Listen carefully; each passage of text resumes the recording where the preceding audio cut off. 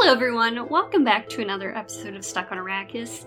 I am your benevolent host Leslie, and today I'm going to be talking about Sorcery by Terry Pratchett, which is book 5 in the Discworld series. I can't believe we're already 5 books into Discworld. It feels like I just started, but it also feels like I've been doing this for a really long time. So I'm really excited to talk about Sorcery today because I really liked it. I will hint that there is going to be a special guest for the next Discworld book. So I'm really trying to get this up so I can have my special guest for the next book, which is going to be Weird Sisters. I'm really excited about that one too. So let's get into it. Sorcery by Terry Pratchett. Like I said, it's a book 5 in the Discworld series. Remember, I'm going in chronological order here. So this is their next Rincewind novel, and I will say that Rincewind's novels so far have not been my favorites. I think that that's just because they are the earliest in the series, and Terry Pratchett hasn't really found or tapped into what will eventually make Discworld so endearing for me. There's still a lot of great stuff about the Rincewind novels. I love all of them. They're just not as interesting as some of the other characters. As you guys might remember, Equal Rights has been my favorite book of the series so far. Of course, I love Mort for Death, but I think Equal Rights and The Witches are going to be one of my favorite storylines. And I'm going to have a special guest for Weird Sisters, so I'm so excited about that. But Sorcery, we're following Rincewind, and before we get started, as you guys know, I have already read a couple of Discworld books before.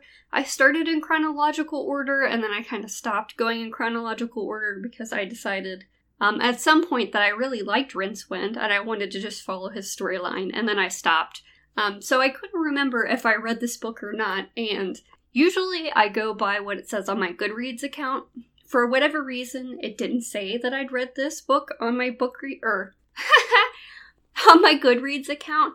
However, the book I have was obviously read already, and it has a sticker from the Borders store that I used to work at when I was in college. So I was pretty sure that I had read it before, and I didn't remember that I'd read it until we got to one specific part, and I will talk about that later. So as you guys know, if you're listening to my Wheel of Time episodes, I almost said World of Warcraft episodes. Not correct. For my Wheel of Time episodes I'm starting to try to kind of move away from extensive note-taking and a lot of prep work before I record. Mainly because it takes me way too much time and that creates a bottleneck in getting content out for you guys. But also because I feel like a lot of the reasons why I take so many notes and really script out my episodes is because for some reason, I'm not very confident about just sitting down and talking about a book. I'm always afraid that I'm going to leave something out or forget something. But let's be honest, even when I have notes, I'm always high when I record, so I forget shit anyway. So I want to really try to practice just sitting down and talking about a book without having so many notes. I do have notes for this one, but they are bare bones as all fuck. It's basically just like page numbers and concepts that I want to talk about. So we're going to try doing this for Discworld as well. Obviously, the structure of my Discworld episodes is completely different than the structure of my Wheel of Time episodes because I'm reading Wheel of Time and discussing it chapter by chapter, whereas Discworld books are always discussed holistically. So anyway, all of that to say, we're going to try this out today, and for better or worse, it's going to happen. Before we actually get into just a general discussion of the book, I do want to say that one of the things that I noticed about this book is that Rincewind's new favorite word is gosh all of a sudden, and a lot of the other a couple of the other characters in the book also say gosh. I highlighted every gosh, and I swear it's like dozens of goshes. And Terry Pratchett, I don't remember ever using the word gosh before, so I don't really know what's going on with that. I don't know if it's like, because I think one of the other characters that says gosh a lot is Nigel, who is a young, inexperienced barbarian in trading, I guess, and he says gosh a lot too, and he's kind of also sort of a young and experienced, virginal type of character. So maybe gosh is just something that those types of characters say. But man, every time something happened, there was a gosh in this book. Not that there's anything wrong with that or anything like that. It was repeated often enough to really pull me out of the story quite a few times, especially since I was highlighting all of them. It just stuck out like a sore thumb. So I'm hoping that in the next book, or the next Rincewind novel, or going on through the series, maybe we cut down on the number of goshes. So let's talk about the book. So the book is called Sorcery. We've read 4 Discworld books now, and we haven't gotten any descriptions of sorcery until this book, at least that I can remember. So we're being introduced to a new concept. So what exactly is sorcery on the disc, and what is a sorcerer? Well, if an 8th son of an 8th son of an 8th son of a wizard is born, they are sorcerers. So if a wizard has 8 sons, that 8th son has 8 sons, and that 8th son has an 8th son, then that will be a wizard. And sorcery is kind of a problem in the disc. It's not as accepted. It's extremely powerful. It's completely different than wizardry in that wizardry requires wizards to read books and learn spells and memorize them and do a lot of training. But sorcerers can just use their magic. And I think that if I was going to be a magic user, I would probably want to be a sorcerer or something like that, because really wizardry on the disc just feels like a huge pain in the ass. You have to do tons of reading and memorizing and learning and shit like that. And as soon as you use the spell, it just disappears from your mind or something like that. So I think sorcery is obviously more powerful. It's less reliant on external factors. And because these sorcerers have just unlimited power to do whatever they want to, they are kind of a problem when they show up, especially the sorcerer that we get introduced to in this book. Couple more things about sorcerers. Death says that sorcerers make their own destiny and they touch the earth lightly, and they seem to be kind of separate from the rest of life on the disc. And the reason that the university doesn't allow wizards to procreate is in order to avoid this exact thing from happening. Obviously, it is kind of difficult to create a sorcerer. You know, you have to have sex at least 8 times. And your kids have to have sex at least 8 times and have 8 babies and stuff like that. So it's actually a pretty rare occurrence because wizards aren't allowed to procreate. It might be more common if they were allowed to procreate, but I feel like having 8 kids and one of them has 8 kids and then one of them has 8 kids, having 8 grandkids or great-grandkids that are all magic users, there's probably a pretty low chance of that. But as we see in this book, if a sorcerer does show up, a lot of shit happens. So I don't blame them for trying to avoid this from happening. Also, we know that wizards aren't allowed to have sex because when you get emotions and hormones involved, it gets really hard to control your magic, and we kind of see Rincewind start to fall for somebody in this book and feel those types of feelings, so we kind of see why procreation for wizards is so dangerous on the disc. So the basic summary of this book is whenever it starts, we're with Death, and he is going to reap a wizard. And this wizard is this wizard is the father of the sorcerer. Ipslore, who is the wizard in question that Death goes to reap him at the time of his death, Ipslore has his son there, and he realizes that he has created a sorcerer. And Ipslore wants to be a part of his child's life, even though it's obviously time for him to die. So, during this reaping, Ipslore turns himself into his staff, or goes to live inside of his staff, or becomes his staff or something, and then he says, I'm going to teach my kid how to be all-powerful. He's going to make magic users the ruler of this world. I don't want to die yet because I want to console him through his life. Ipslor says that his son's destiny is going to be to grow to take over the world with his sorcery. And Death's like, I don't know if we can make that a thing. Like, you have to give fate a way to get out of this. So, Ipslor leaves a loophole open. If his son throws the staff away, then the prophecy won't come true and he won't rule the world. As we know, wizards don't typically like to throw their staffs away, even though we did see Esk do it in Equal Rights. But unless the sorcerer ends up throwing his staff away, then the prophecy is that he's going to take over the world.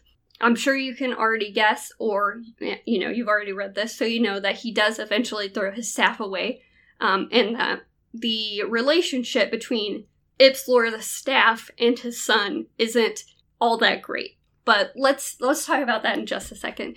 So, I keep calling this kid the son. He does have a name.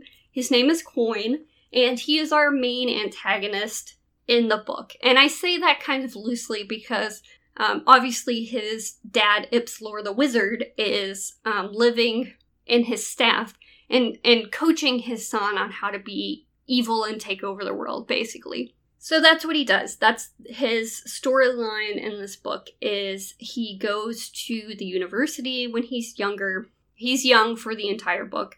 He goes to the university, he takes over for the wizards, and then he decides that he is not going to stop with the wizards. He wants to rule Ankh-Morpork, and then he wants to rule the Disc, and his power just grows from there. And that's our internal conflict, that's our conflict of the story. We have this sorcerer who's trying to take over the world, and we have Rincewind and his palace who are trying to stop that from happening. Coin goes on to not only take over wizardry and tries to take over several continents on the Disc. He takes over Ankh-Morpork. He captures the gods and shrinks them into a little bubble so that he can be God in the world. And he just really wreaks a lot of havoc during the book.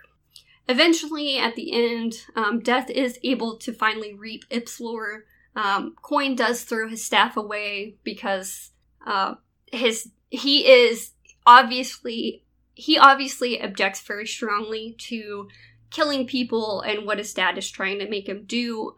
But he also, I don't think, feels like he can say no to his dad. Like, I feel like he feels like he has to do what his dad says until the end of the book, where he finally has this change of conscience and throws away his staff, and then Death is able to reap Ipslor, and then the conflict is over.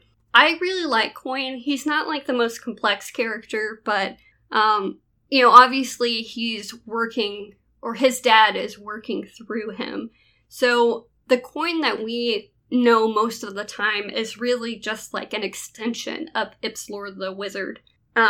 Coin can do a lot of really amazing things with his sorcery, which I want to talk about a little bit later. But other than that, I feel like he really doesn't have his own thing going on, obviously because he's just listening to his dad and fulfilling his dad's wishes and his plots and his schemes and in order to take over the Disc. I don't think at any point Coin actually wants to rule the Disc. I don't think he wants to kill people. There is a particular scene where another wizard, peeks into his room at night, and Coin is crying, and he's very upset, and Ipslor the staff is yelling at him and telling him that he has to do all of these things. So we get a glimpse, kind of towards the middle or end of the book, I think, into the relationship between Ipslor and his son Coin, and it's obviously very manipulative. So you can kind of tell going into it that eventually Coin's going to be over his dad's shit, and he's going to do something else, do something about it. I'm not really sure if Coin realizes the entire time how problematic his behavior is, even if it's not his idea. Like, I think it takes him a while to realize that his dad is evil and that he doesn't have to listen to him and that he doesn't want to. Okay, I'm back. I took a little break to eat lunch and smoke some weed, so I'm now 100% higher than I was when you heard my voice last. So we'll see how this goes. now I want to talk about the characters in the book. So, obviously, this is a Rincewind story. Rincewind is Rincewind. He hasn't really changed much. He is still working in the library with the librarian, and we get a couple scenes with them in this book, which I absolutely loved. I love the librarian and Rincewind together. They're my favorite. But other than that, Rincewind is, he's Rincewind. He doesn't want to be involved with anything adventurous. He doesn't want to be involved with saving any sort of day or any maidens or anything like that. But of course, he always ends up in a situation where that is exactly what he does. We also have Konina, who is Rincewind's love interest in the book, and she is Cohen the Barbarian's daughter, which is really cool, and I love her a lot. She's a hairdresser, or thinks she's a hairdresser, or tries to be a hairdresser. I don't think it's any coincidence that her quote-unquote normal profession still has something to do with sharp objects and cutting and, I don't know, snipping and removing parts of people's bodies.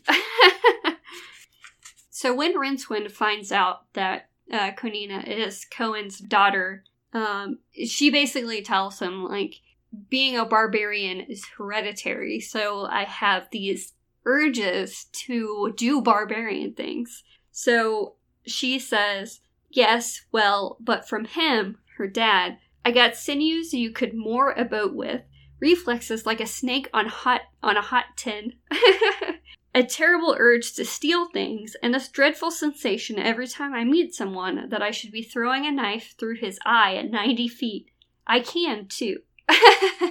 She added with a trace of pride, and Rincewind's response is, gosh.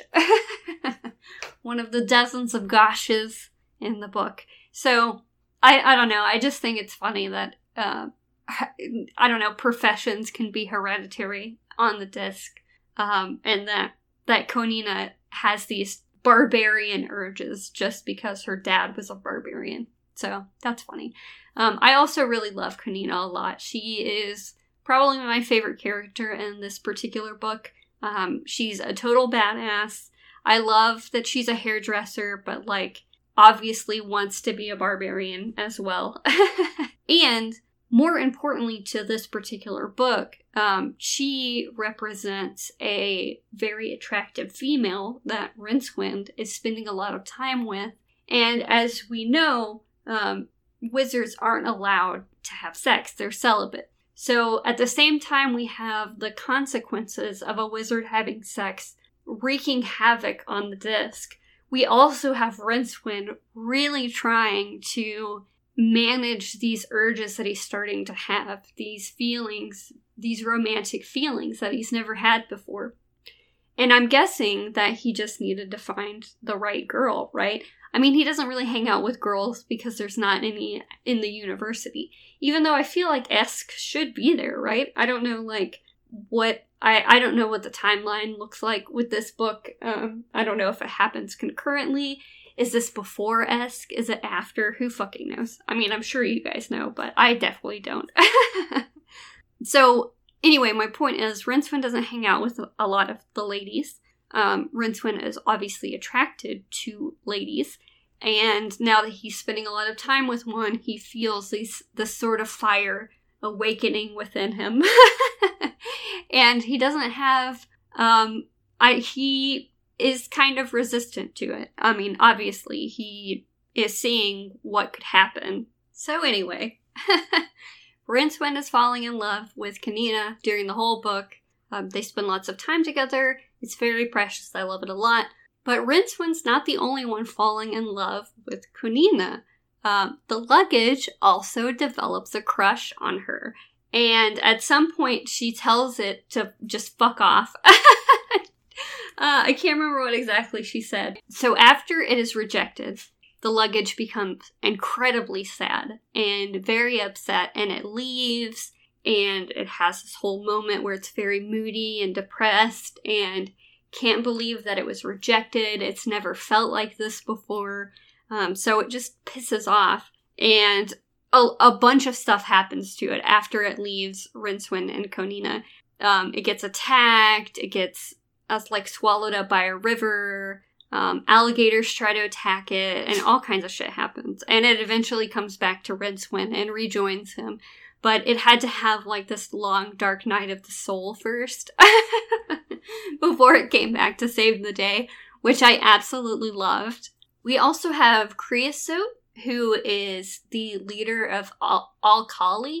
That's how I'm going to pronounce that word. I don't actually know how to say it. But he is the leader of Alkali, and he is a real character because, he basically just sits around being perfumed and, rich and writing poetry. And he likes to write poetry for Konina that is really gross and weird and hilarious. So, for example, at one point he compares Konina's boobs. He calls them the jeweled melons in the fabled gardens of dawn.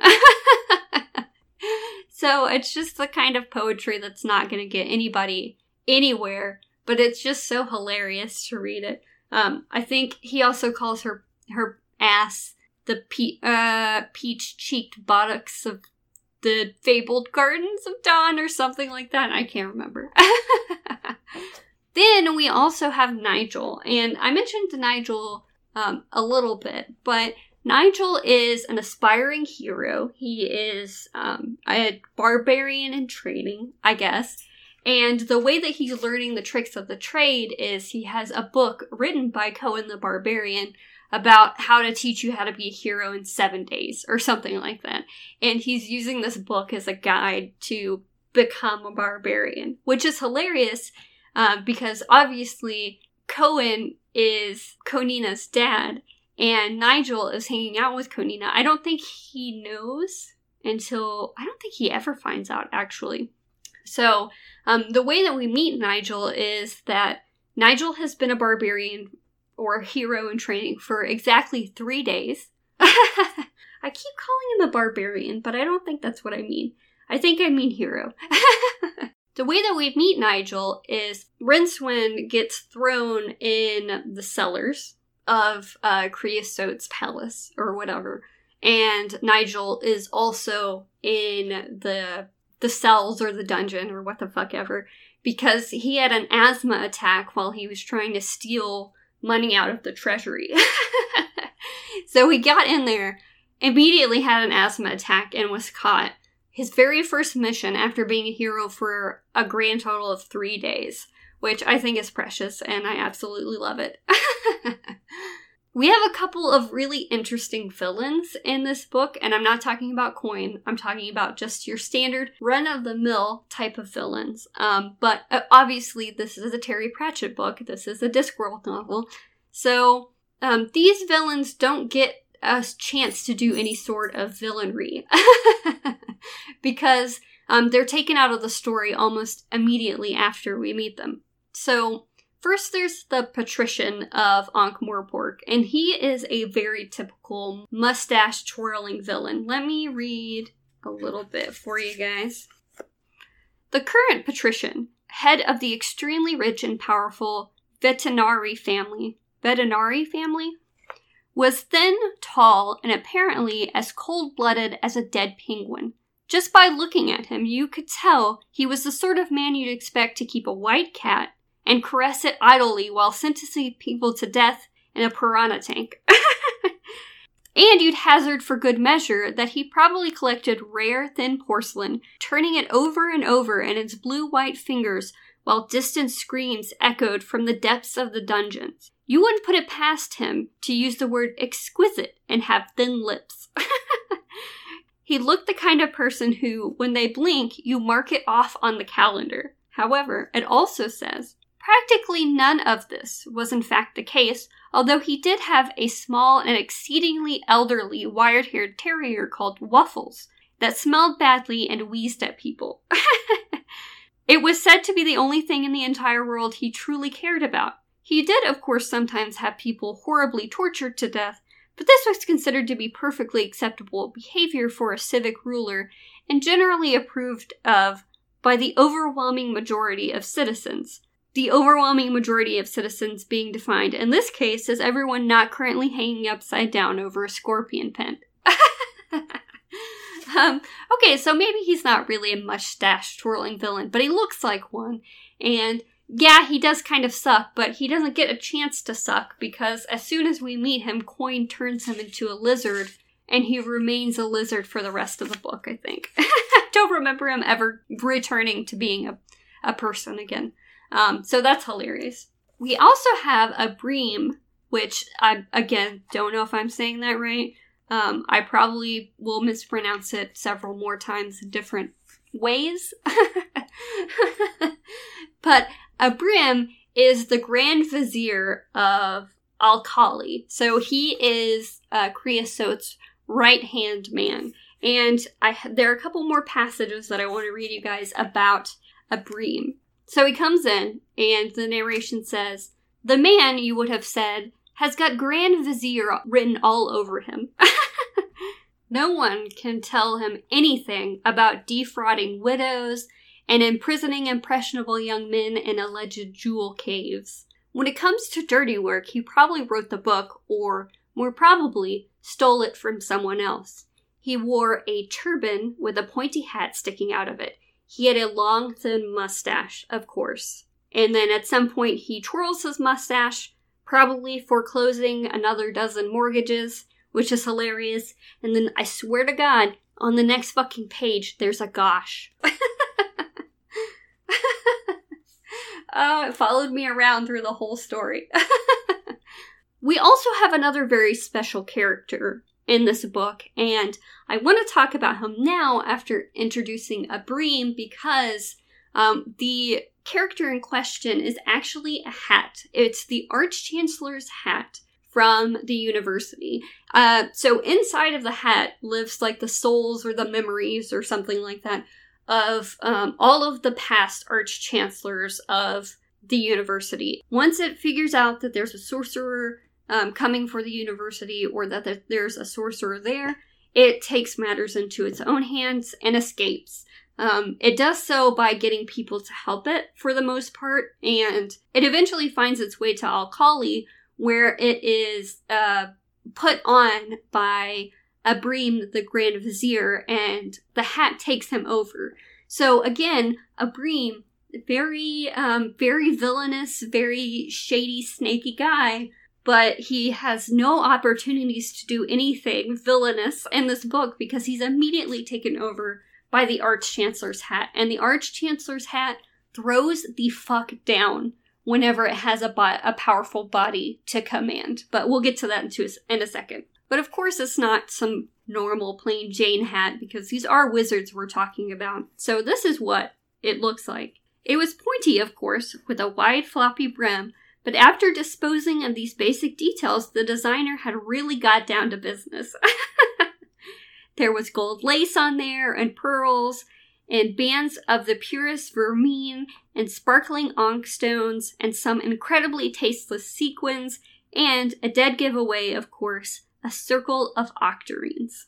And apparently onk stones are like rhinestones, but from a different river. When it comes to glittering objects, wizards have all the taste and self-control of a deranged magpie, which is absolutely fucking true.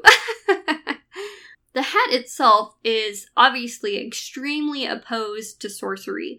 It represents wizardry. It represents all of the wizards and all of their power. And it doesn't want sorcery to take over the world. And it definitely didn't want a sorcerer to put it on, which is why it escaped. So as the second it gets a body, it just wages all-out war against sorcery. And in this process, we get to see some really cool wizardry and sorcery in the book because the wizards are finally, I mean, we've seen wizardry in the last 4 books, but I feel like the wizards are finally like, oh, we should actually, do something. We should actually be a part of saving the world this time instead of just waiting for Rincewind to do everything. So the hat, its one goal is to get a body that it can fight back with. And once it does, a war breaks out, basically. But before that, whenever Coin first takes over Ankh-Morpork, he completely changes it to be totally spotlessly clean. So it's like white marble, and there's no bums, and the river is clear and shit like that. And that's how Rincewind knows something is very up when he goes back home to Ankh-Morpork, because it doesn't stink, it doesn't look like it used to. But as I mentioned just a second ago, this book is basically all-out magical war for a little bit. Whenever the Archchancellor's Hat is waging war against sorcery and the wizards who have aligned themselves with Coin instead of, trying to save wizardry. Which, can you really blame them? Because, with sorcery, all you have to do is be like, boom, I want this. And it happens. But with wizardry, you have to study and memorize, and then as soon as you use it, you gotta fucking do it all over again. So this becomes an all-out magical war. Yeah, one of the important things to know about wizards is that when they're fighting, they build themselves a tower, and they align with nobody. So whenever a magic war happens, the wizards will keep fighting until only one of them is left. So, they have this very tenuous peace normally where they kind of agree to work together and have this home at the university. But as soon as the university is no more and Coin builds them a new tower to rule as sorcerers, which is actually like its own pocket dimension or something like that. But once that's broken, once the university is broken and no more, the semblance that they had of peace also dissolves. And now everybody is fighting everybody, or everyone will fight everyone else after sorcery is destroyed. So it's not looking so hot for the disc at this point. But let me just read to you what is going to happen. So this is actually a description of the last magical wars, the last mage wars. And there were, of course, no alliances, no sides, no deals, no mercy, no cease. The skies twisted, the seas boiled, the scream and whiz of fireballs turned night into day. But that was all right, because the ensuing clouds of black smoke turned day into night. The landscape rose and fell like a honeymoon duvet. Ooh.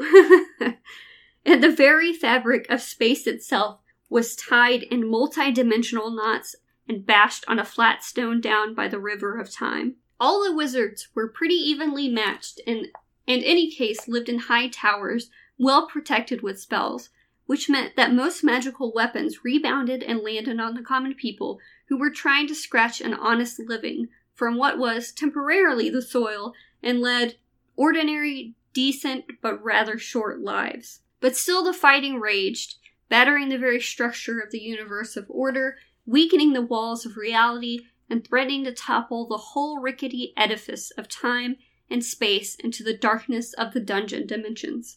One story said that the gods stepped in, but the gods don't usually take a hand in human affairs unless it amuses them. So that was the last Mage Wars, or the first ones. I don't know, the ones that left huge pools of magic all over the disc where nothing can grow now.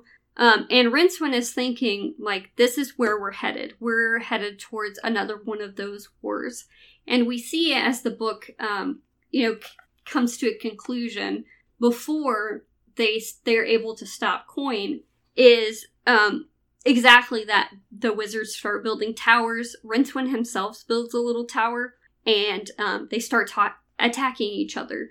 Most of the conflict is between the wizards and Coin and the wizards who have aligned themselves with sorcery. And they do quite a bit of damage before they stop. But I don't think it's nothing like the first Mage Wars. Another hilarious thing about sorcery is there are quite a few wizards that go over to Coin's side because they realize how fucking awesome sorcery is compared to wizardry. And they use their sorcery for exactly what you probably think they would use it for. So Abreem as the hat / Abreem, Archchancellor Abreem, goes to attack the sorcery tower that they've built in Alkali. And when he goes to do that, Rincewind goes too, and the wizards that have aligned themselves with sorcery come out. And this is what it says. This is so funny. Rincewind was used to the dressy ways of wizards, but this one was really impressive. His robe was so padded and crenellated and buttressed in fantastic folds and creases that it had probably been designed by an architect. The matching hat looked like a wedding cake that had collided intimately with a Christmas tree. So, of course, they used their newfound sorcery to make the gaudiest possible outfits for themselves to wear. Now to the best part of the episode, things that made me laugh. Hope you guys are ready to laugh too. Oh, so I read the dedication of this book, and I fucking love it, so I'm going to read it again. Many years ago, I saw in Bath a very large American lady towing a huge tartan suitcase very fast on little rattly wheels, which caught in the pavement cracks and generally gave it a life of its own. At that moment, the luggage was born. Many thanks to that lady and everyone else in places like Power Cable, Nebraska, who don't get nearly enough encouragement. I love that. At the very beginning of the book, when Death comes to reap Ipslore and we meet him for the first time, Ipslore asks Death what makes living worthwhile, and Death says cats. Cats are nice. Hard agree. Oh my god. Here's another gosh. Okay. So Spelter, who is a wizard, is thinking about the sorcerer and how sorcerers come to be. And he was thinking, 8 sons. That means he did it 8 times, at least. Gosh. Oh god, that's so funny. Apparently the wizards on the disc have tried to experiment with genetics, but the study of genetics on the disc had failed at an early age when wizards tried the experimental crossing of such well-known subjects as fruit flies and sweet peas. Unfortunately, they didn't quite grasp the fundamentals, and the resultant offspring, a sort of green bean thing that buzzed, led a short, sad life before being eaten by a passing spider. Oh, I think that's hilarious. Coin and his sorcery-aligned wizards, which I guess is the name that I'm using for them because I've used it several times now. They're talking about whether or not the rulers on the disc are smart or not. And Carding says, "We rule the city, but who rules the world? There must be 1,000 petty kings and emperors and chieftains down there, not one of whom can read without moving his lips," said a wizard. "The patrician can read," said Spelter. "Not if you cut off his index finger." Oh, that's fun. I love this passage. Rincewind and Konina, who by the way stole the hat. I totally forgot to mention that. The hat tells her to steal him, or it, and she does. And that's how Rincewind meets her. But anyway, they go to Alkali. Rincewind stood and gazed upward, the crowds of Alkali bouncing off and around him in a kind of human, Brownian motion. A temple, he thought. Well, it was big and it was impressive, and the architect had used every trick in the book to make it look bigger, and even more impressive than it was. And to impress upon everyone looking at it, they, on the other hand, were very small and ordinary and didn't have as many domes. And as a domed woman, I disagree. I beg to differ. Show me all of these domes. I bet I have more.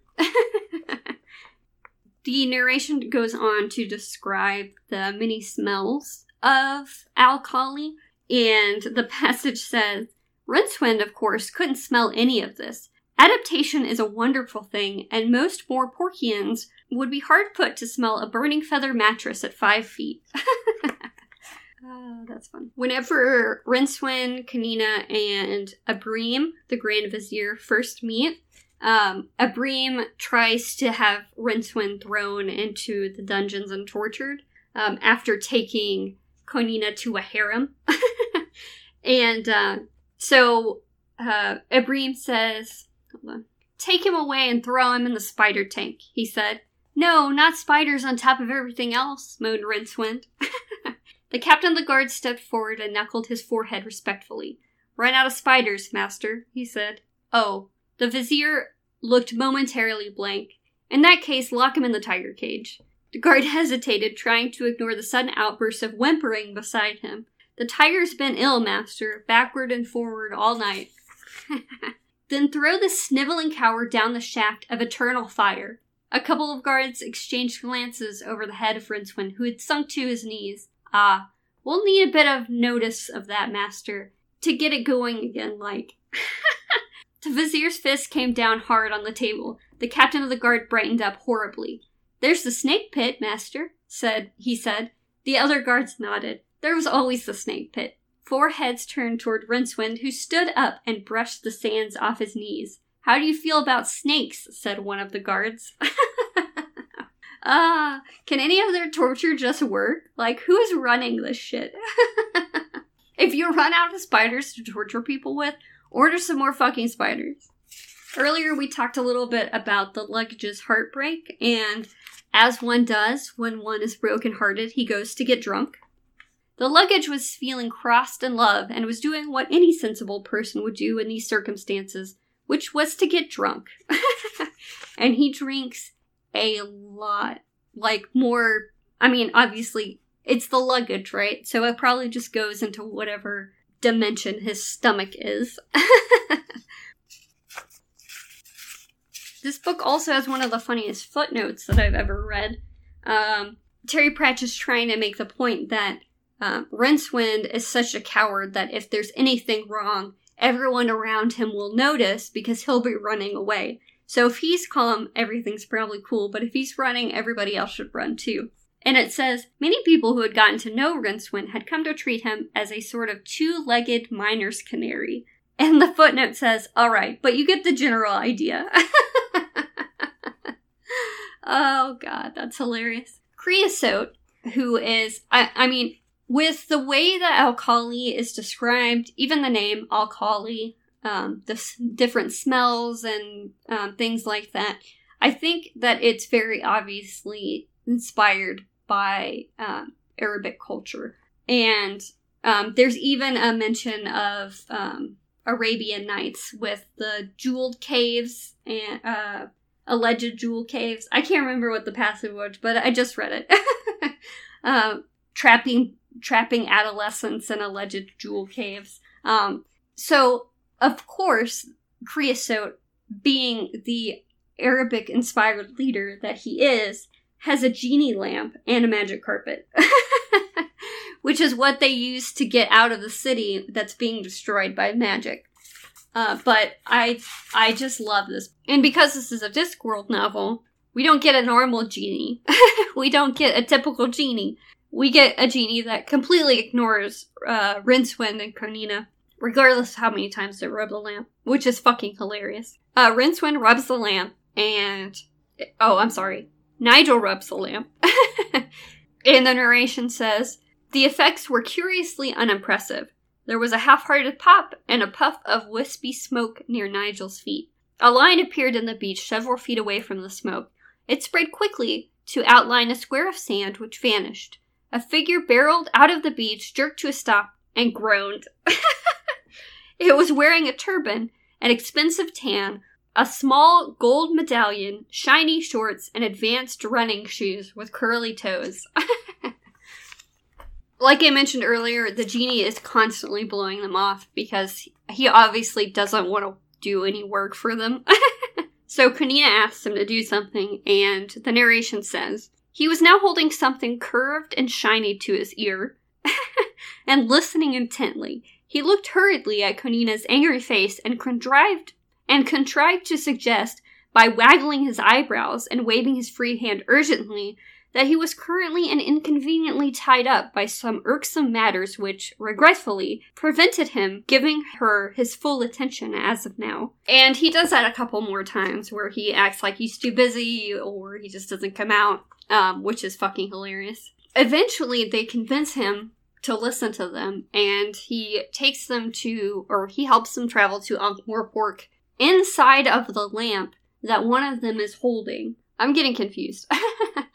Rincewind isn't with them. He travels a different way to get... Well, he travels, I think, on the magic carpet to get to Ankh-Morpork. Nigel and Konina travel together with, I think, Kryze. So Rincewind's not a part of their group as of now. Just a correction. But anyway, Rincewind goes back to Ankh-Morpork to confront Coin and end the sorcery business. And the first thing he sees is that the library is destroyed.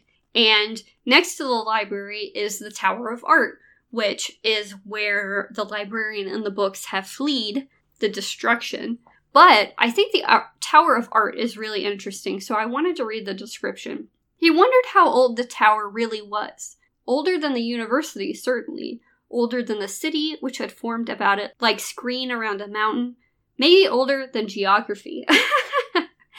So, interesting. Older than geography. Okay, I don't know what that means, but whatever it means. It was a good place for the books and the librarian to hide, and that's all I care about. I am wondering, though, why they didn't just, like, escape into L-Space. Isn't that... I mean, that's where you can, like, lend books and shit, right? L-Space? I'm sure somebody who has read the entire series will explain to me why they couldn't use L-Space, but I feel like the books could have just hid there for a while, and the librarian could have, I don't know, hid in the tower. Whatever. Anyway, they get out. Rincewind discovers that the books are safe. Once he walks into the tower, the librarian falls on him like the descent of man, which is amazing. And the librarian is like performing surgery on one of the books when Rincewind gets there because it's injured. And not every book makes it out alive. Most of the important grimoires, deal with it, that's how I pronounce the word. Most of the important grimoires had got out, but a 7-volume herbal had lost its index to the flames, and many a trilogy was mourning for its lost volume. Quite a few books had scorch marks on their bindings, some had lost their covers, and trailed their stitching unpleasantly on the floor. But they're okay, which is all we can really ask for, right? Oh, now we can talk about the part of this book that I remembered, and when I got to it, I was like, oh yeah, I did read this book. So, this magical war has started between sorcery and wizardry. And, I mean, magic is just flying everywhere, buildings are being destroyed, the wizards and the sorcerers are not considering what they're hitting, they're just launching fireballs, right? So they're pretty much just fucking up everything. So, of course, this was going to herald the end of the world. Eventually, they would just continue to kill each other like we read in the book. So, the 4 horsemen of the apocalypse, or the apocalypse, like it's called in this book, I guess they stop at a bar to get a drink or some lunch or something before they come, like, herald the apocalypse. But instead of doing so, they get really drunk, and I mean, like, really, really, really drunk. And Nigel and Konina, and I think Rincewind was there too. Now I'm getting really confused about where Rincewind is. No, I think it was Kryze. They steal 3 horses. They steal 3 of the horses. I think they leave Death's horse, which is described as, like, white. And I don't remember Binky being white or being described like that. So I don't know if this is just, like, Death's special end of the world horse or what. But 3 of their horses are stolen. So they become the 1 horseman and 3 pedestrians of the apocalypse. Never make it to actually end the world because they got too drunk, which is just absolutely fucking hysterical. Oh, I love that.